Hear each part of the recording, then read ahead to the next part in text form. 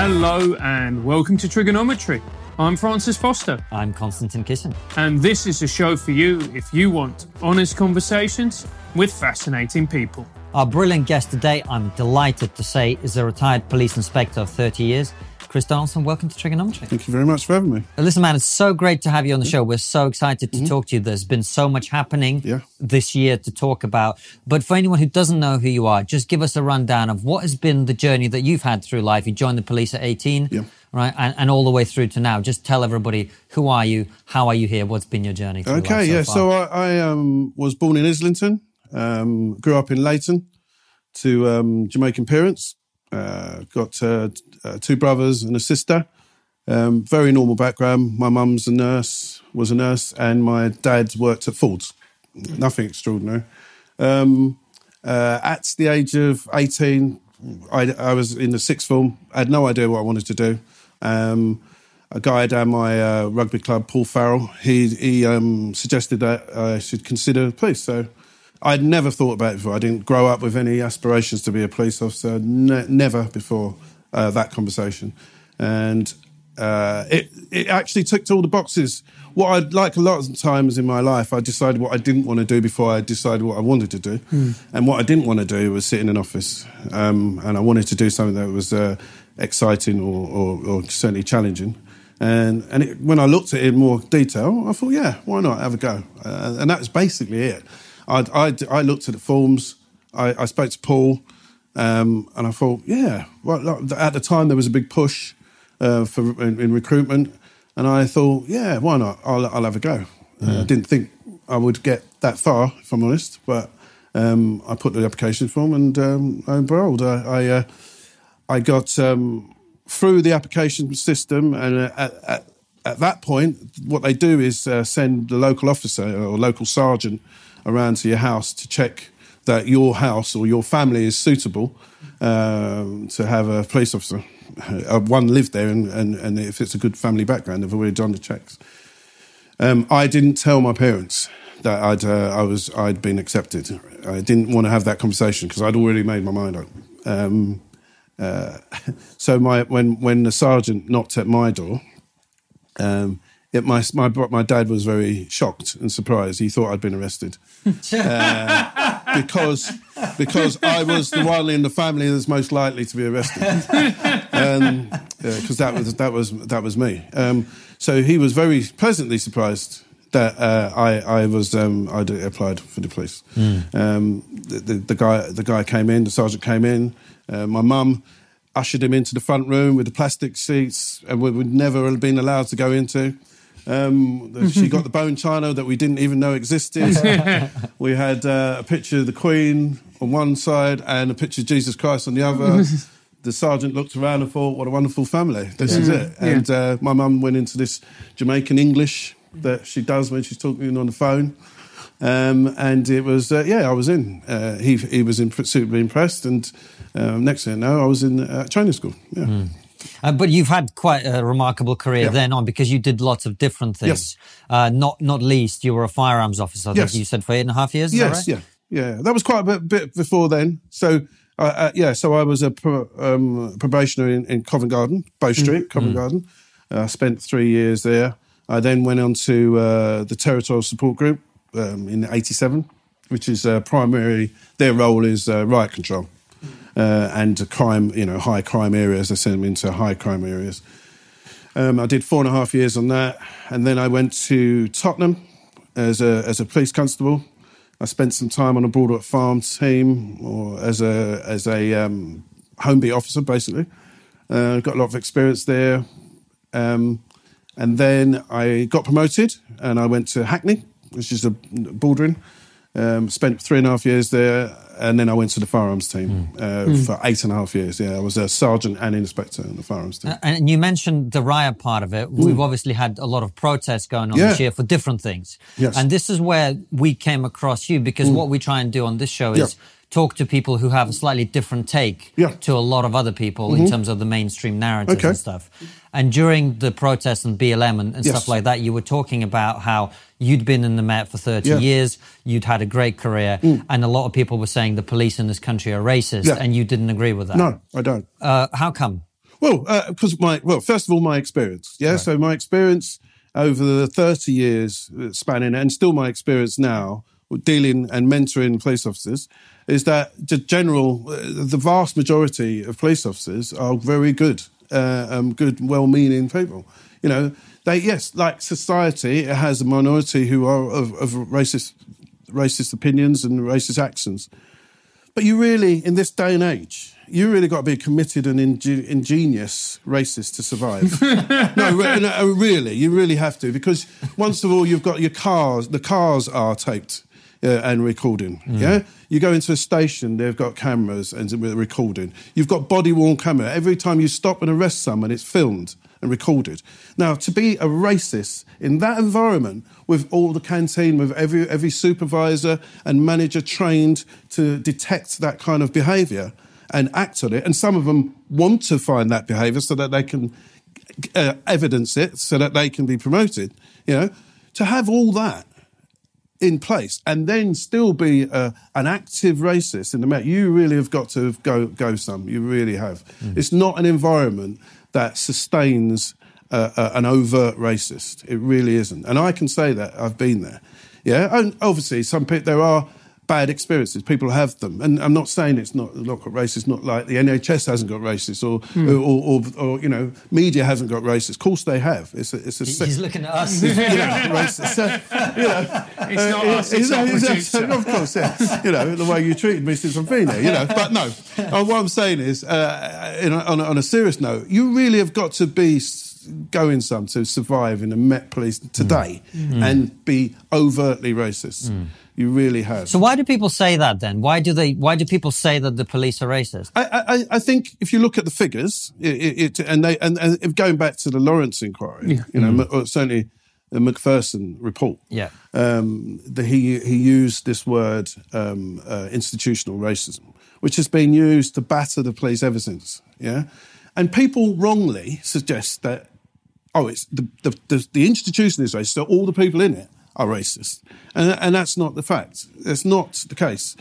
What they're saying is that the figures don't look good. You know, people are disproportionately, they're saying people are disproportionately shocked or not promoted in the correct, ratios, whatever. It doesn't reflect the people that are actually in it. Now, you can have all kinds of explanations of why those figures do look bad, but I can tell you from a personal point of view, as the individuals, I've not seen that. And I was managing teams, you know, on the ground, actually policing. A lot of people who do make comments in the media about their experiences in the police haven't really policed as much as I have. I've managed people. And if I had seen that kind of behaviour, I would have jumped on it and got them out. I would not have tolerated it. I'm not saying they didn't exist. But to put the both together, institutional racism and everyone's a racist in the police is wrong. It's incorrect, I think, in my opinion. I've not seen evidence of mass racism. You get the impression that there are hordes of racists sitting in the canteen with hoods on, waiting to go and victimise black people, and it's just not true, in my opinion. Do you think part of the problem is, like you said, you know, when people talk about institutional racism, they'll say, black people, especially young black men, are more likely to be stopped and searched? Yes. And that causes real problems. So, going into that, yes, they are more likely to be searched and they're also more likely to be stabbed to death. Yes, certainly in inner cities. Yeah. So yes, unfortunately, when you're doing these operations to combat particularly knife crime, murders, you have to go into those areas. And sometimes, for instance, if a robbery victim gives a description of the person that robbed them, quite often, particularly Hackney and Tottenham, that person, the assailant, is black within an age range and with a description.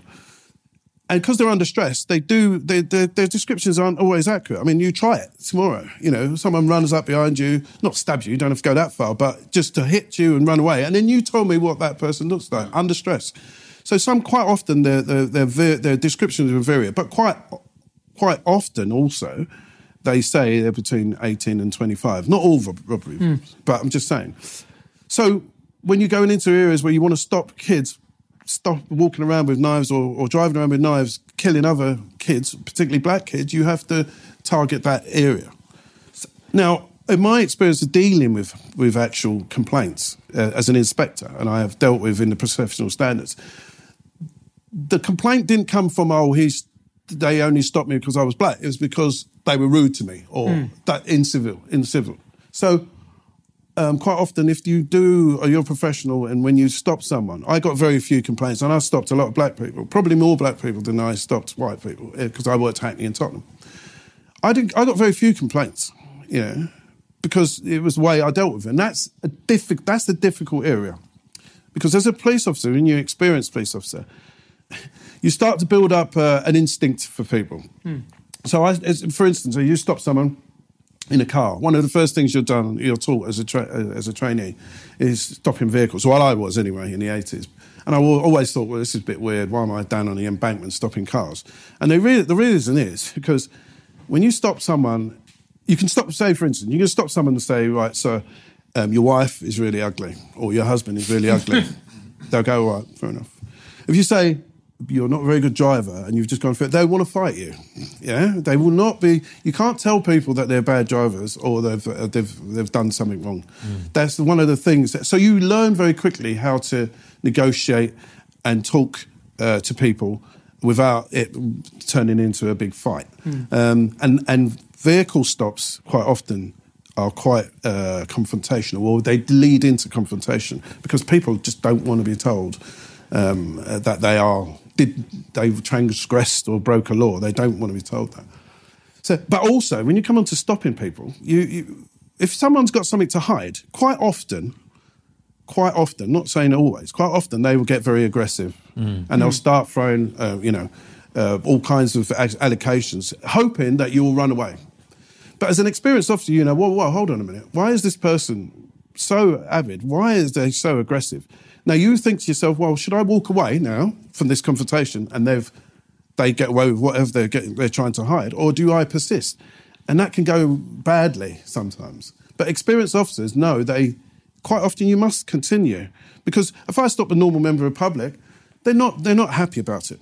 They're not happy about it because no one wants their liberty interrupted or their day interrupted by police officers. And it feels like an intrusion. I get that. I've been stopped myself, a few times. And I can get that.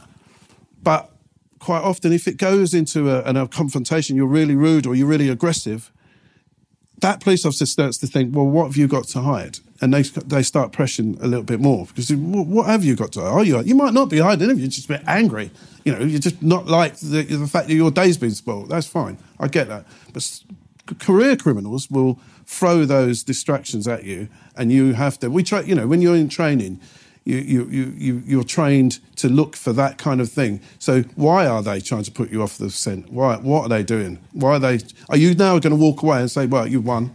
Okay, fair enough. And they'll go away with whatever they've got.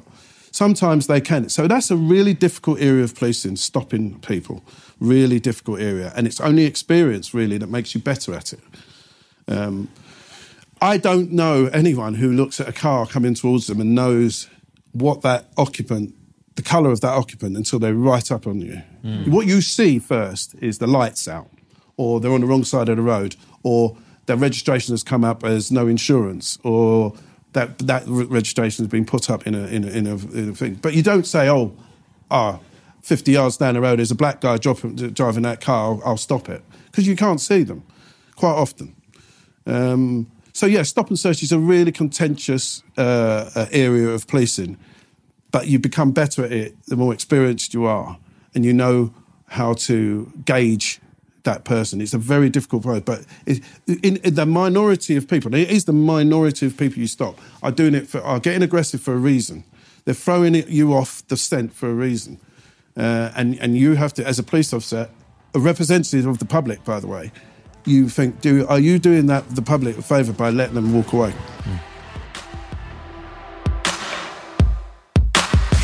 Do you want to spice up your life? Yeah. Well, in that case, I have just the product for you. It's Screaming Chimp chili sauce made from fresh chilies. They're a British company based in Durham that create beautiful chili sauces that are vegan-friendly, gluten-free, and free of the 14 main allergens. They're for pussies.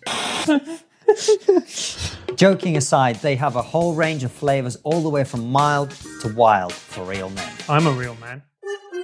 They've got a range of unique and classic flavors. They've got pineapple, mango and papaya, chipotle, excellent pun, and original hot sauce. Go to screamingchimp.com. That's screamingchimp.com and spice up your winter.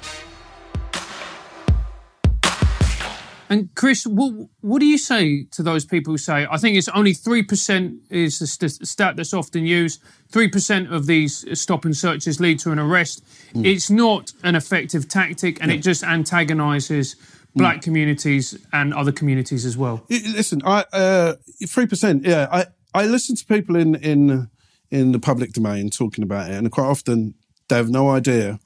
Or even the people who are ex-police officers who didn't use the tactic quite often. Because a police officer, an active police officer, an operational police officer knows it's not about, or it's not always about finding a gun or finding a big bag of drugs. It's sometimes disrupting that gang, or not that everyone who you stop is a gang member, because they're not, but disrupting that person's movement of carriage weapons. So they're not confident in walking around. Because quite often, if you're working in an area and you know the people, you see, you're stopping known gang members and known criminals, yeah? And in the old days, you wouldn't search them, you wouldn't have to search them, you just know what they're wearing, where they are that day, that part of their day. It's not all about finding loot. Yes, stop and search is different. You have to have reasonable grounds. That's a little bit different. But stop and talk, is something else, yeah? Because when you've got the known gang members walking around confidently with weapons, they're not always going to stab someone, but they may do when they come into a confrontation. Your job is to stop them being confident walking around with those weapons. And that's difficult because innocent people get stopped. And innocent people get caught up in that war, so to speak. Rather like going onto an airplane. Most people are not bringing anything onto the airplane. One of the reasons they're not taking their personal use drugs or their gun or whatever is because they're going to get searched. Yeah, they're going to get searched. I don't mind getting searched going onto a plane because I know that the guy next to me or the woman next to me hasn't got Semtex in her bag. Yeah, because I feel safer. It's not all about the success rate of stop and search. It's the effect it has on the mind of those criminals. So what we're really talking about is preventative policing. It is preventative in a lot of ways. But people wrongly look at that 3% and say, well, it's unsuccessful. It's obviously unsuccessful. It's not. We need to do something else. And what else? What is the option? If you say, for instance, I'm not going to stop anyone in Hackney, or more specifically, no black person is going to be stopped in Hackney for the next week. Yeah? Vast majority of people just go along their business, no problem. But there will be a hardened core of thinking, wow, this is great. I can now travel left, right and centre with my gun, my knife, my whatever, and I can go and do what I have to do.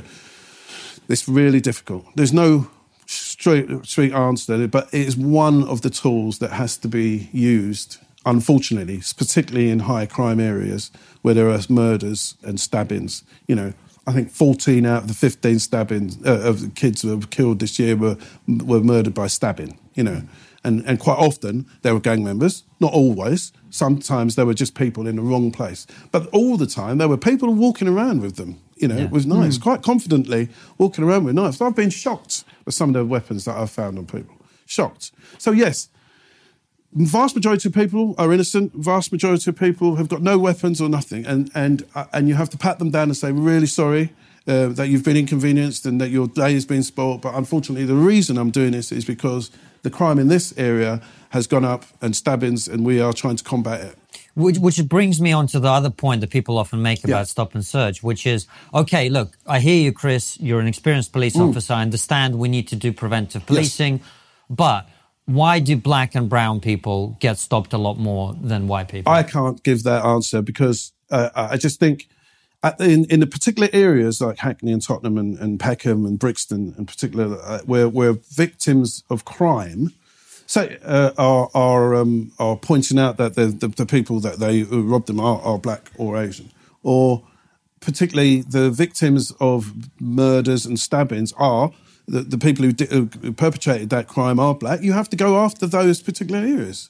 And unfortunately, when you put a TSG that I was a member of into an area of high crime, they're going to have to stop people who fit that bill. And sadly, and it is sad, that those high crime areas quite often involve immigrants or black people, and it is sad because there's so many good. Most people are just going on. They don't. I've got 2 boys, and they're black kids. Yeah, obviously, and one of them got robbed at knife point, broad daylight. Yeah, and I just wanted that guy arrested. He was arrested. He was put there, and he was punished. But he was quite confidently walking around, him and his mates, in North London with knives. And if someone had said, the police were out in that area, before stopping lots of people for knives, to prevent this kind of thing, I would have been quite happy with it. I don't want my kids stabbed. And the black community has got as much, of interest in not getting their kids hurt, in these areas. So yes, it's in their interest, or in the black community's interest, to support the police, I would say, and certainly help the police so that their kids aren't murdered and stabbed and robbed, because quite often they are victims of crime, disproportionately victims of crime. Not a lot of people like that stat.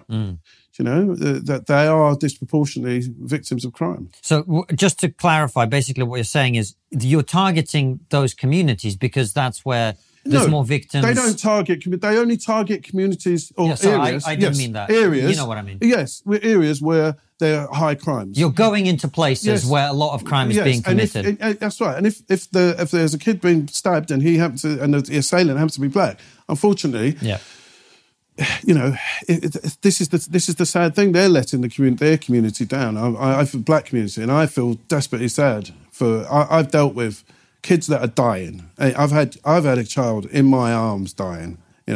I've gone to their house to tell parents that their kid's been killed. I've knocked on a door in Tottenham at the same time as that child was going to turn up for dinner. At the same, and mother looked straight at me and fainted. Because she knew exactly what I was going to say. The daughter just skipped away and says we thought it was her brother, and he'd been. And I had to go around. When you're there telling those parents, that their child has died or has been murdered, it's awful. And they're the people like Damilola Taylor's father. He says there should be more stop and search. There should be more stop and search, but in a more, as he says, humane way. That goes down to training of the individual, maybe supervising each stop if you can, as the supervisors. But it's not retracting it. It's not, because that small percentage who do commit crime will love it. They will love it. And they're the only people who are benefiting them, by the way. If you stop and search or reduce stop and search, the only people who are going to benefit are those criminals, that small percentage who are just rubbing their hands, saying, now I can go from one street to another with a gun and a knife without getting stopped. Or if I do, I'll just kick off. So that's a sad side effect of crime in London, in a lot of crime. So, say, for instance, burglaries. You go home, you find your house burgled. No one knows what that person looks like, generally. Sometimes a neighbour will say, I did see someone climb out the window, or whatever. Or car theft. No one actually sees this. Quite often, robbery, if someone is up against you, they'll give a and sadly, in like Tottenham and Hackney, a lot of the assailants are black. Sad fact. So innocent people get caught up in that crime or the police operation, and it's sad. It is sad. But often, like I say, quite often, nothing comes of that. It's because the way it's dealt with, how that stop's dealt with. And like I say, you have to weigh it up against, why is this person getting aggressive with me now? Where do you go? Do you go down and walk away, or do you have to deal with this? And it looks really bad. I know I've been in those situations when someone's shouting and screaming at you, and the people now have got their phones out, and you're there. You've got your body cam on you. Am I going to press this? Is this person trying to throw me off the scent? Oh, you know what? I'll walk away. Because that's what members of the public always want you to do. Leave them alone. They have no idea what they've done or what they're concealing, but they want you to leave them alone. So quite often people do. So I guess the question that I want to ask, Chris, is we've been talking about stop and search, about the divisions that it causes, and that's perfectly logical. Yep. So how do we heal this rift between these communities and the police, and the Metropolitan Police in particular?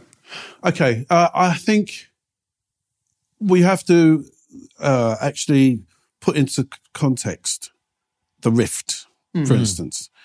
Now, the rift is gauged by what? I don't know. Survey, customer survey, the satisfaction surveys, maybe. Yeah, black people aren't as much confidence in the police. Yes, okay, we'll get that. But I know a lot of black people who have no problem with the police.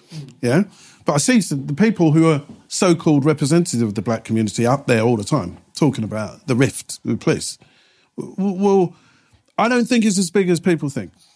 Yeah, there's many black parents who don't want their kids stopped, yes, but they certainly don't want them stabbed to death. Yeah, and they do, and they know that the police are the only people who are going to be able to stop that. Really, well, one of the most effective people to stop that. Yes, you have social workers and everyone else and doing their part, but the most effective way still is the police. So I don't hear that rift as much as the so-called community leaders and I say irresponsible MPs keep muting all the time, constant. You'd think every black person hates the police if you watch social media, and I don't think it's true. Yes, there's a suspicion between the black people and the police, like there was in the 80s when I joined. I totally ignored it, to be honest. I didn't care about what people were going to think about me being in the police. I didn't even consider it, if I'm honest. And I didn't consider it when I was in, because the vast majority of people who were racist towards me were black people. Yeah? How do you mean? They were calling me Judas and a traitor, people trying to set fire to me at Notting Hill Carnival. Set fire to you? Oh, yeah, absolutely. I had an MP who's still in Parliament at the moment who called me a Judas and a traitor. I won't name her, but, yeah, she still sits there. And so... you're a traitor. I'm a traitor black to people, what? I don't know. To black people for being a police officer. Absolutely. Why is that? I have no idea. I still don't understand it. But that's a common name you're called. Traitor and Judas. Wow. Yeah? Because us and them, it's like, it still mystifies me now. And it goes over towards the end of my career, it just went over my head because it made no sense to me. And it's still said to a lot of people, you're a traitor and a Judas. Like, as if black people don't need to be their communities policed. Right. What? As if black people don't need their houses to be safe. As if black people don't need their kids to be safe. Of course they do. The police aren't the enemy. The criminals are the enemy. So the traitor bit makes no sense. No sense at all, and it never has done. Yeah? And I think there are... For instance, now, there's Mr. Khan, the mayor, has said that he wants an increased percentage of black people in the police, in the Met Police, 40%. Yet in the same breath, he calls them institutionally racist. Oh, what a great advert that is. Yeah? So, yes, kids, join the Met Police. They're institutionally racist. Have a great time. Do you know what I mean? What on earth is that about? And it's a lie, first of all. Yeah, it's a total misrepresentation of the police. It's certainly not an advertising campaign, and it certainly won't increase the percentage. I just hope that they take as much notice of politicians as I did in those days. None. Yeah, listen with your own. Take people as you find them. Yeah, and take people. Listen to the positive notes from the police, because I can tell you I had a fulfilled. A very varied and rewarding career in the police. And I think it's a damn shame that young black kids are put off by listening to clowns in public domain who know nothing about police. You talk about clowns in the public domain. Obviously, you're sort of talking about politicians, and I think the media also have to take some responsibility for who they choose to come on and talk about this. Absolutely. They keep going, oh, it's terrible, the representation. Well, you keep telling people it's racist, and that representation is going to go down. It's not going up. It's not going to be increased. So with that in mind, you talk about the rift being exaggerated. I think so. So what did you make of BLM then? It's not something I thought it was sad because I was there, obviously, growing up in the 70s, in the police in the 80s, when we had a lot of racial tensions, and then we moved on and we got to where we were like this year. Yes, there's still issues, but we were miles. We were doing really well. I think, you only look at a rave scene, the multicoloured rave scene. You go to every festival, multicoloured, the theatres, all people were mixing well, and then all of a sudden, we're now going to answer for the crimes of America, and American police and the segregation and all the issues that they've got. It's not the same. It's not the same place. What happened to Floyd was disgusting. The man wasn't a police officer, he was a criminal. He was criminal dressed as a police officer, and he deserves everything he gets. But that didn't represent all the police officers, and it certainly didn't represent British police officers. But it almost as if their anger was transferred here, and wanted to relive that wedge between. They wanted to reenact it in effect. And I thought that was sad. Black Lives Matter. The actual the label is kind of provocative in a way, and it puts a wedge into people who didn't really exist. I know people are angry about that, and they're definitely not racist. They just feel, well, hold on a minute, yes, of course Black Lives Matter and every life matters.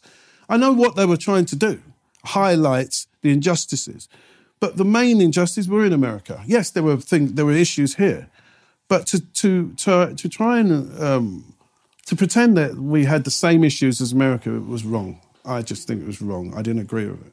And there was a slogan that was bandied around that we heard a lot, which was obviously defund the police. Yeah. Can you explain to people, because I think this is really important, why that is a stupid idea? Well, it's a stupid idea because what's your alternative? What is the alternative? Okay, we defund the police. We stop giving them and let's face it, the police have effectively been defunded anyway since the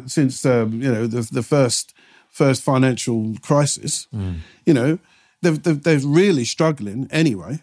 I know the pains that the senior officers, particularly Cressida Dick, goes through to get money from the mayor and government. They're really stretched anyway. So you're going to defund them now. So, okay, what is your alternative? No one's ever given an alternative. Well, what they say, Chris, some of them anyway, is what we mean when we say defund the police is more social workers. We'll deal with the causes of crime. Okay. We'll give people mental health support. We'll make sure that, the kids who may be growing up in a difficult environment get the right encouragement, stuff like that. Yeah. Right. So I think some of these people think that if you did that, you'd have no crime. Oh, yeah, right. Okay, so your money goes to social workers and people dealing with the fallout of crime, because there'll be a lot more crime. Yeah, that's for sure. So, yes, they're all part of a team. I had this conversation the other day on the radio, and we're all part of a team, really. Much you like it. The social workers, the youth workers, the police officers, it's all part of a team. You take one element out, it doesn't work. And people say, oh, it isn't working now. But, it's literally the finger in the dam. You take that one element out and you'll see an outbreak. I'm pretty confident that in this country it's not even being seriously considered. No, I don't think it is. And you're right. I mean, in America, in some of the places where they have defunded a lot of the police, they've seen crime rise by hundreds of percent. Absolutely. You have to remember, it's not the normal person is going to benefit. Me and you aren't going to go, well, maybe not, but I don't know your neighbours, but you're not going to go and kill your neighbour if you can get away with it tomorrow. No. Yeah? But some people will. Yeah. Do you know what I mean? If they've got more chance of getting away with it, they will take advantage of that definitely. So the police deter crime is what you're saying? Absolutely, of course they do. Or not just police, the criminal justice system. Yeah, which is part of the same thing. When you think about it, what stops you from committing crime? The fact that you might get caught is right up there. And then you may be punished is another one that's right up there. Yeah. If that was taken away, the normal, church upbringing that a lot of us have had, the Ten Commandments somewhere back in your head, or whatever religion that you've got that stops you, that makes you treat people nicely, might not be there. People might think, you know what? A lot of police officers say, and I don't agree with this because my mother and my family live in London. 1 week, let's stop. Just stop and see the fallout. That's reckless, obviously. Yeah. Because we know what the fallout will be. Yeah. You can see their point, though, can't you? Yes, absolutely. You will throw their hands up and say, you know what? I know police officers say, right, don't stop any black person in London for a week. Yeah. And say, or just don't stop anyone in London, not just black people, and see what the effect is. But we know what the effects will be. It's not, and it's reckless for the innocent people that will be affected. Just to prove a point to a few individuals, So what would you say to these people who, say, defund the police, who spread this message, who say, like Sadiq Khan, institutionally racist? What would you say to these people? Well, I wouldn't say anything to Sadiq Khan, but to the others, I'd just knock him out, to the others, I'd say that you're misguided and slightly naive. Yeah. Konstantin, how do you like your things printed? Big, like my ego. And that's why you should use Print It Big 3D. What they actually do is help you print tabletop gaming pieces, short-run manufacturing parts, and even statues from your favorite movies and TV shows, so you can get Ned Stark without his head on. They also make cosplay costumes, car parts, and weapons, but not real ones, obviously. And the wonderful people that they are, they also make free prosthetics for kids. What virtue signalers. On top of that, they also do individual pieces, prototypes, and short-run manufactured parts. Do you know what any of that means? Not a clue. Print It Big 3D are offering our fans a massive discount. You get 20% off with our code, which is, of course, TriggerPod. All you need to do is go to the website www.printitbig3d.com. That's www.printitbig3d.com. I'm going to get Francis a new weapon. I like weapons. And do you think it's naivety, because the reality is they don't know what it's like to be police? And quite often some of the police officers who are in the public eye don't know what it's like either. They spend too much time in strategy meetings and meetings doing this. You know very quickly if they've actually spent time on the beat or actually doing police work, because they know the actual reality of it. So yeah, you need. We used to do it. We used to do ride-alongs. We used to get a local MP. In fact, firearms. I remember back at Gravesend when we had what we called a gallery range, and it's basically you put in a room and a scenario unfolds in front of you, and you're given a gun. You don't really particularly need training, but you're given a gun and you have to make a decision. And firearms officers have to make split-second decisions, right. And it could be, and that split-second decision could be pulled apart for years. Yeah, so it's a very difficult. And considering that, and how many armed crimes we have, and how many, incidents of police shooting a member of the public or anyone in this day, it's amazing how little it happens. Yeah. But we used to put MPs in that scenario, particularly MPs that are critical or had who didn't understand the process, and after an hour or so, they come back with a different view. Yeah. They have a different view. We're going to put the darkness down now. We're going to have several people coming out. You're going to have someone behind you. These are all the things you're going to have to consider. You're going to shoot that person. You're going to shoot the person behind you. What's that? Are they giving up or are they shooting you? What are they doing? Are they shooting your mate? What are you going to do? So the selection, particularly for police officers in those areas, is intense, and those things are still pulled apart. It's very difficult.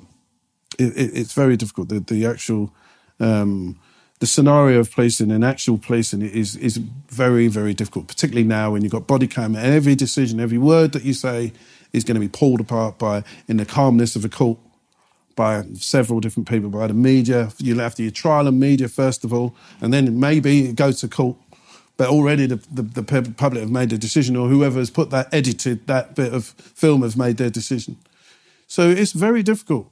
It's a very, very difficult job. But those ride-alongs are so important, because I've seen a few videos of that type where you have to make the split-second decision. It changes your view of it completely, doesn't it? It's a very difficult scenario, and there are a small minority of police officers who are armed. It's still one of the few unarmed police forces in the world, And we're talking about, Europe as well. We consider ourselves kind of European and, or maybe closer to America. They're all armed. We're still walking around without arms. Yeah. And I don't know what the answer is to that, but I think probably more officers who are armed is better.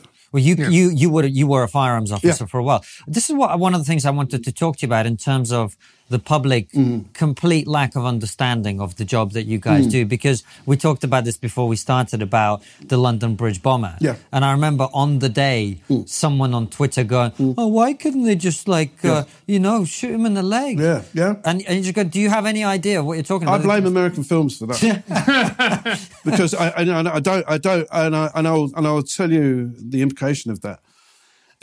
We introduced a laser kind of on a taser, yeah, and it was a red light. Even before that, we just had a red light, and it was a taser. And we used to have people fall into the floor when the red light hit them. There was no gun attached to it or anything, just a red light, and they'd hit the floor because they thought, well, they've seen the films, red light hits you, you're going to be shot. That's it, hit the floor. Because American films tell people you can wing people as they're running away when they've got a gun in their hand. You're taught to hit this between the torso because that will disable them. There's more likely to disable them, stop them doing. You don't shoot to kill. You shoot to stop them doing whatever they're doing. Right. This is really good, Chris. So break it down for people who don't understand firearms, who don't understand biology. Right. Why do you have to shoot someone here to disable them? Right. But that area has the vital organs in it. It's going to be the most likely to stop them doing what they're going to do or what they're about to do, shooting a weapon at you or someone else. Yeah. And why can't you just shoot the gun out of his hand? Exactly. Well, it's a moving target. It's very small. You're less likely to hit that target. Yeah. You've only got a brief few seconds or a microsecond to stop that person shooting you or shooting someone else. That body part is the area you're going to have most success. Yes? Right. Okay, so shooting on the leg, you can still... people have been shot in the leg, you can still... before that kicks in and maybe you bleed to death or you can still carry the weapon and shoot them. With suicide bombers... you've got a very small... It's a very risky tactic because they could have a trigger that releases and sets off, or if they press and sets off. You don't know what that is. And ideally, you're not going to be anywhere near them. But when you're close up, like the boys and girls on the bridge, they have dealt with someone who was presenting himself as a suicide bomber. And people thought, oh, well, it's very cruel what they did. Obviously, the inquest has gone and that's decided it was a tactic that was suitable. But he already told them he was a suicide bomber. He wanted to die. And this is another issue, death by cop. When as far as we had people who really wanted to die and they wanted you to take them with them and they would do everything to provoke you into that. Obviously, quite often you'd use non-lethal weapon, a taser or a baton round or something to disable them and then so you can arrest them because you don't want to kill people.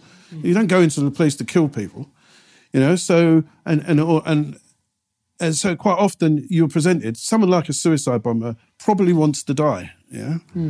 And even though it turned out to be a fake vest, how do you know? No, you don't. How do you know that's a fake vest you're presented with? So, yeah, I think there was a minority of people who said, oh, well, it's very cruel what they did. But when they actually realised the scenario, there's a suicide bomber, when that guy, when you can see the firearms officer realise he's got a vest on and he shouts to his colleagues, stand back, you know, and he's got to take that shot. If it was a suicide bomb, all them people would have been dead. You know, even the passers-by, everyone would have been dead. I mean, as we've seen in Israel and places there, the suicide bombers are used often. You know, a lot of people can be taken out with that. They were very brave. And Chris, this is a very broad question, but do you ever see the criminals who come in, who get arrested? Is there ever a common theme with them? Like, you know, do they come from a certain background or... Not really. No, not really. I would say I've worked Covent Garden. One of my first one was Covent Garden, Bow Street. Rich city kids, pissed or coked up. To Tottenham with people of poorer backgrounds. And there is no real common theme. I'm sure if you dig into it, you would find some kind of common theme. But I've seen criminals from the wide spectrum, all quite often fighting you or whatever, particularly the city boys when we were in Covent Garden. You know, I remember two guys threw another pub goer out the plate glass window and sat down and drank their pints afterwards. You know. So, yeah, we've seen all kinds, but it comes from all kinds of backgrounds. I don't know if it's... I'm sure this, people would dig into it and find there's a theme somewhere along the line, but I haven't seen it. And I don't know if you'd have any strong views in which, and if you don't, we don't really need to get into it. But what do you make? Because obviously, a lot of the crime is in relation to drugs, right? Yeah. Do you think our policy on drugs as a country is the right approach? Do you think we need to slacken the laws on that and let people, smoke weed without being punished? Or do you think we need to make harsher laws? Like, what's your take on it? I think they've watered down quite a bit over the years. I think we used to arrest people for a small bit of cannabis. Yeah. And they'd go through the system. Total waste of time in my view. Yeah. And now I think you get a warning for possession, a small possession of cannabis. I think that the system is already, going down that way to lessen personal use. You're very unlikely first time to be a prison sentence arrested. The criminal justice system has already adjusted itself, and it's still adjusting itself. And it's not for the police officers to make that decision. No, of course. It's for the society as a whole to decide. Yeah, okay, people are... I don't think... the crime is often not caused... to feed their habit, sometimes heroin and maybe coke, but to find drugs in the system of someone who's committed crime is a bit misleading, I think, because, people of all walks of life take drugs.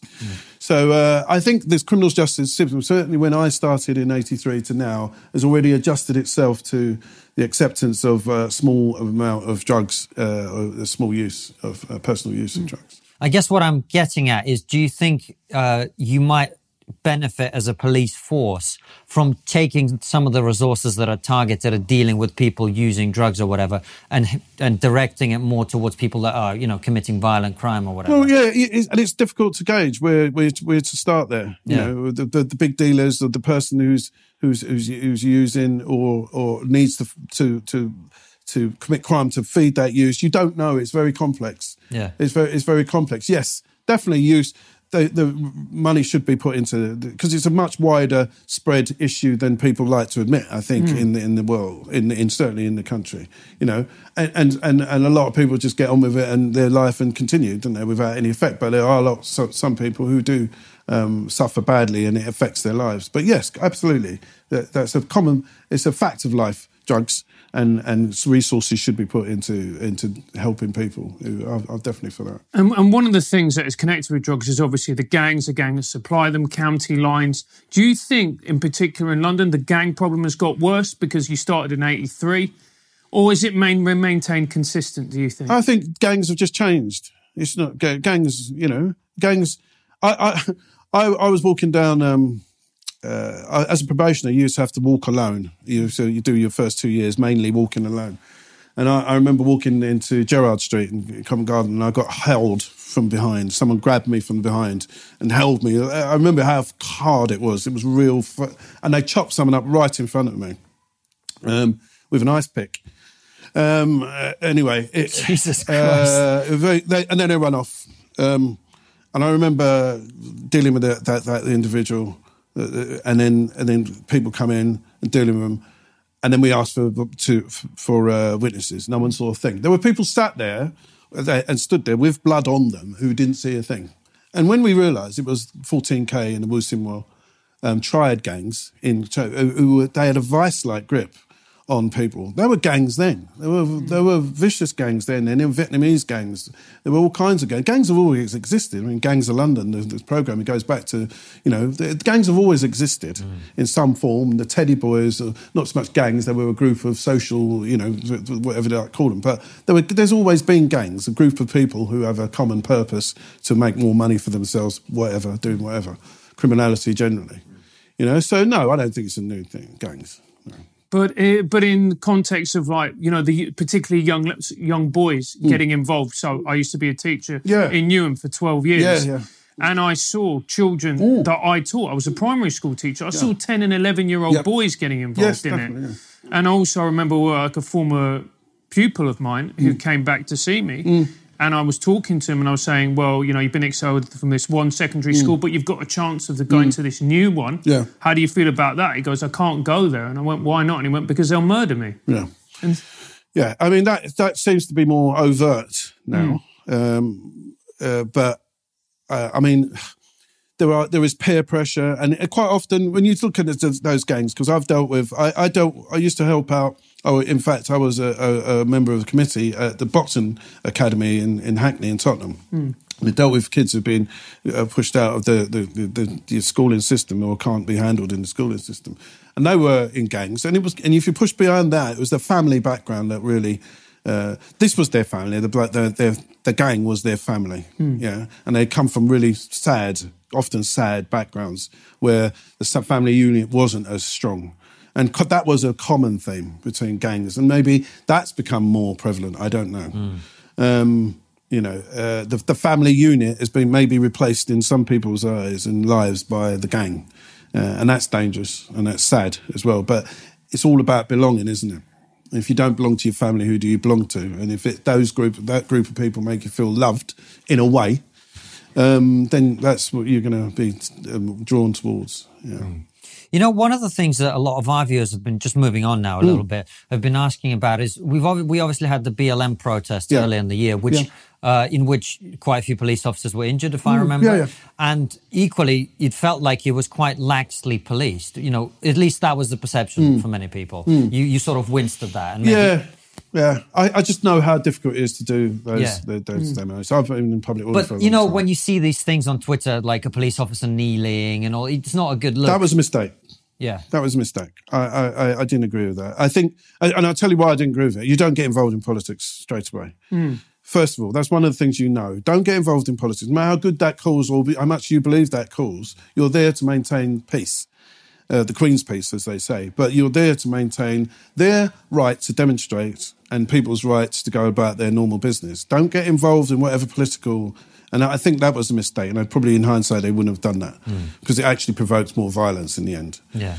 But going back to emphasise that point where I stood outside in 1984, 1985, stood outside the South African embassy in Trafalgar Square, and people going, how can you defend the South African embassy when in the height of apartheid? It used to give me awful hell standing out there, you know, and all from, you know, they were all so-called people who abhorred racism, but they selected me for my race, yeah?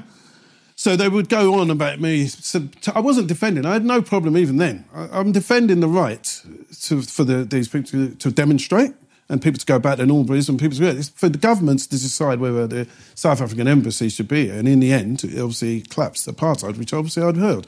But if you turned up to your parade with 44 people and said, right, okay, do you believe in this cause? Anyone willing to police this one? No, do you know what? I think they've got I'd rather take a day off that. Do you know what I mean? You know, to be fair, Sri Lanka should be independent in that way. You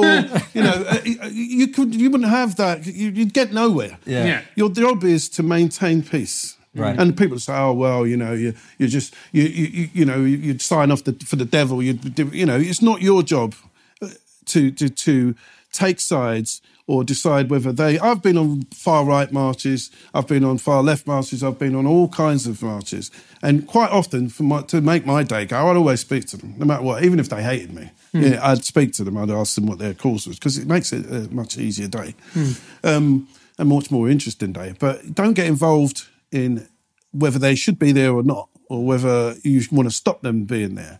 And the perception, obviously, from that is, one, we were in lockdown, and two, how did it be? How was it let develop? Now, I'm pretty sure the people who made that decision made it with a heavy heart, or they would rather have no one been there, because that was the law, actually. You know, we weren't allowed to gather in. Right. And that started before BLM, though. It started with the Remembrance Service, which is a good cause. Yeah. But people started gathering in large groups in public against the law. Yeah.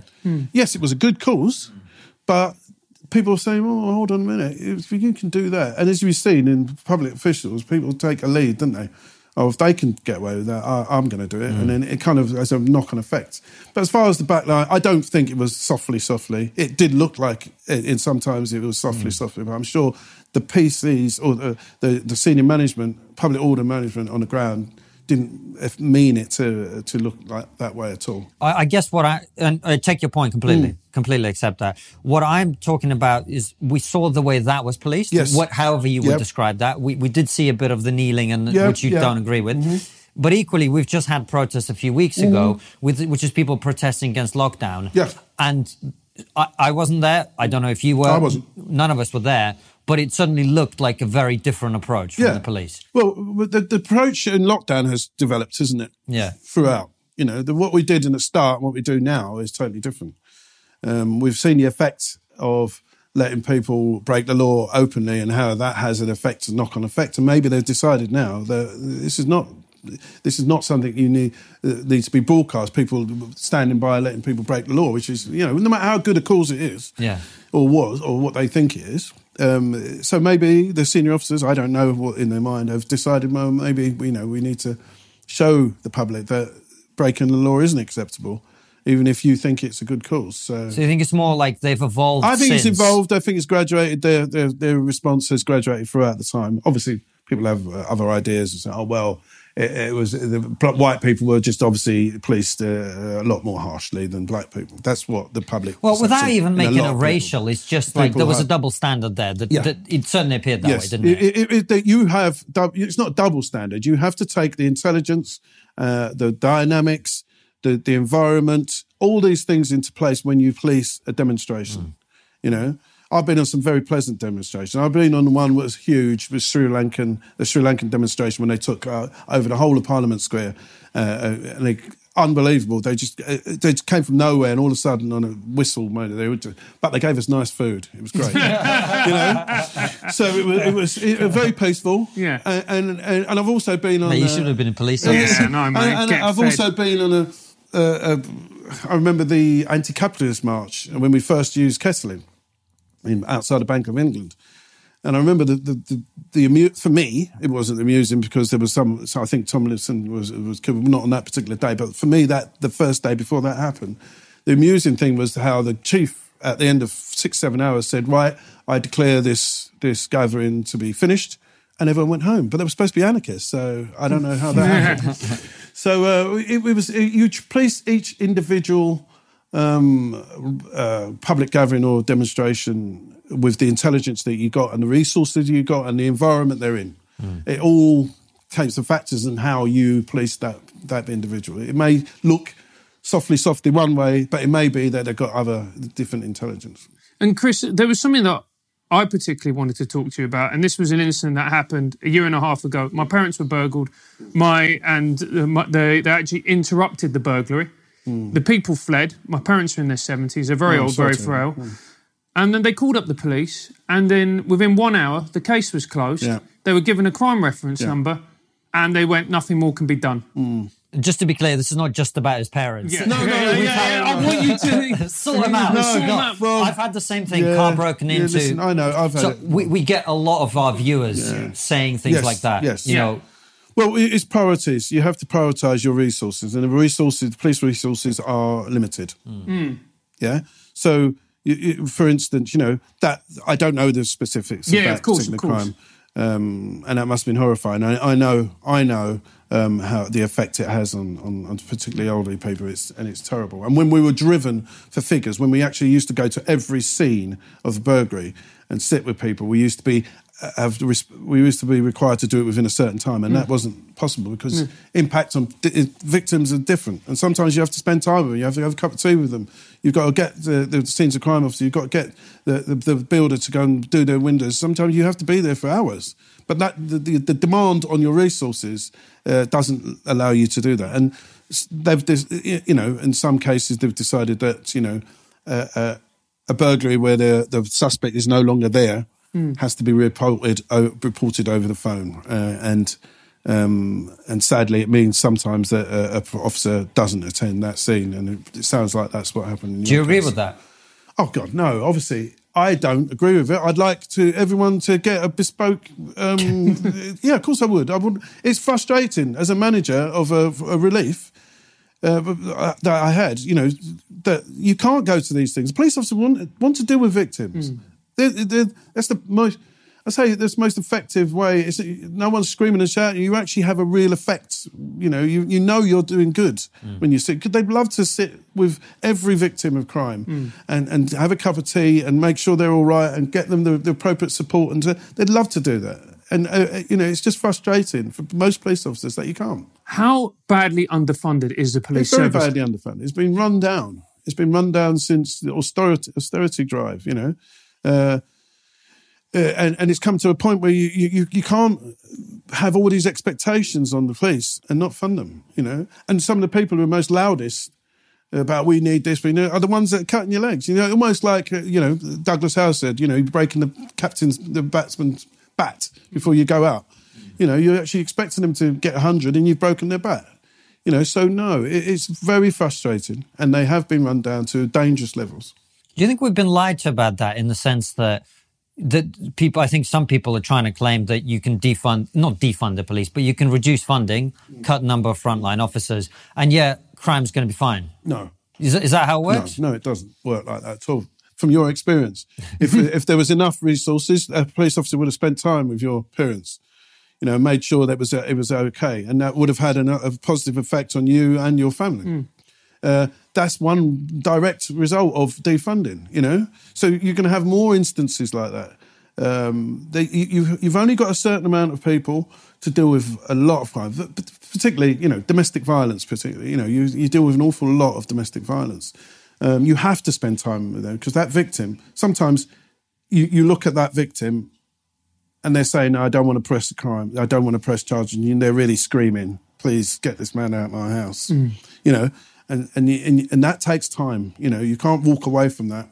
You can't do that over the phone. So you have to prioritise different crimes, you know, with the limited resources that you've got. And it's very frustrating for managers, very frustrating. I mean, how badly underfunded are the police services? You said it was dangerous. Could you give us some examples of? Well, it was. It's like your example. You have, but you go into those officers who are policing Black Lives Matter, they're policing, you know, anti-lockdown process. Every one of them could be reporting, dealing with a victim of crime on their own boroughs. They're all just boroughs. It's not a magic box of riot-trained officers who are going to go. They're often pulled away from locals. And the more of those that go on, the less resources there are to deal with burglaries and robberies and domestic violence victims and rape victims on a local basis.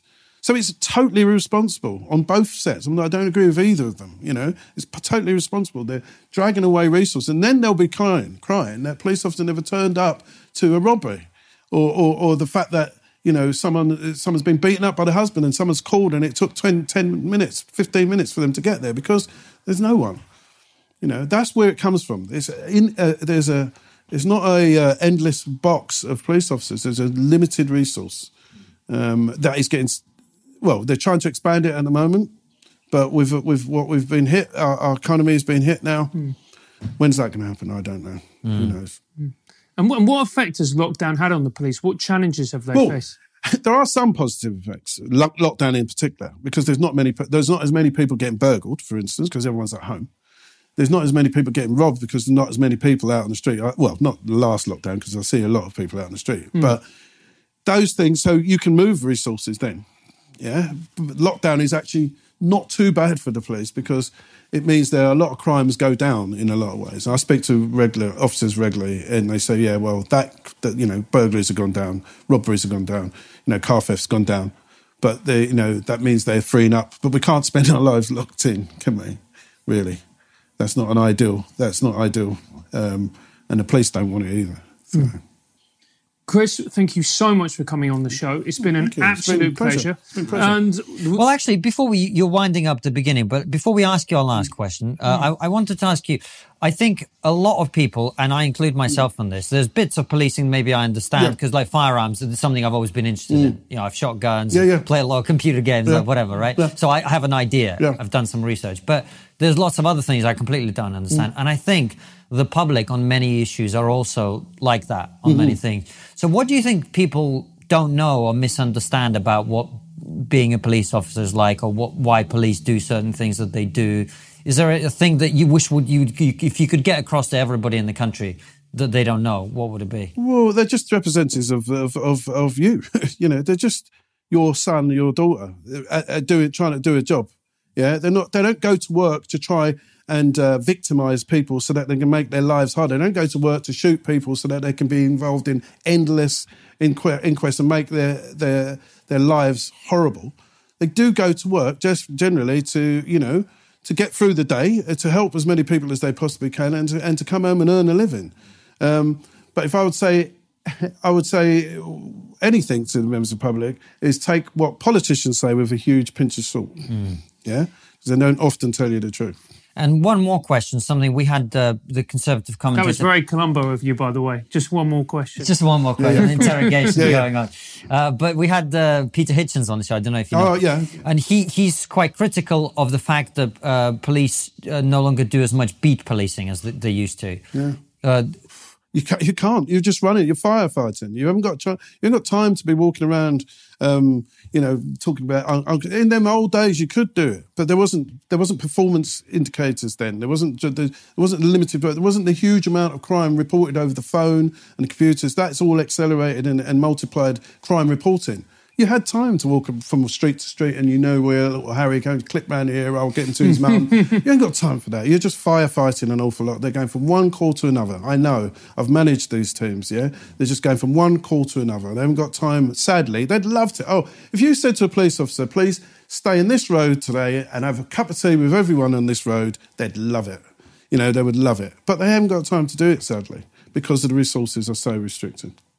And second time round. So, what is the one thing that we're not talking about as a society, but we really should be? Oh, wow. What are we not talking? I think the thing that we're not talking about is the fact that black parents and the black community have as much vested interest in the police as the white community. It's all as important to all of us, every colour, that we have a vibrant and useful police force that we back. No one wants to be a victim of crime, no, of any colour. And it all is. If you look at the media, it's as if every black person thinks the police are the enemy, and they don't. I know they don't. And it's disproportionately represented in the police, in the media, I think. That makes a lot of sense. We do see a lot of that, don't we? Yeah.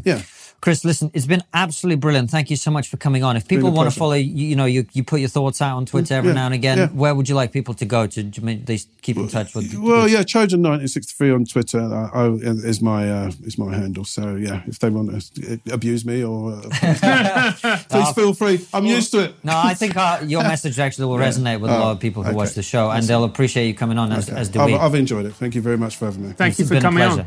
And thank you for watching. We will see you very soon with another episode like this one, or a live stream. All of them go out 7 p.m. UK time. Take care and see you soon, guys.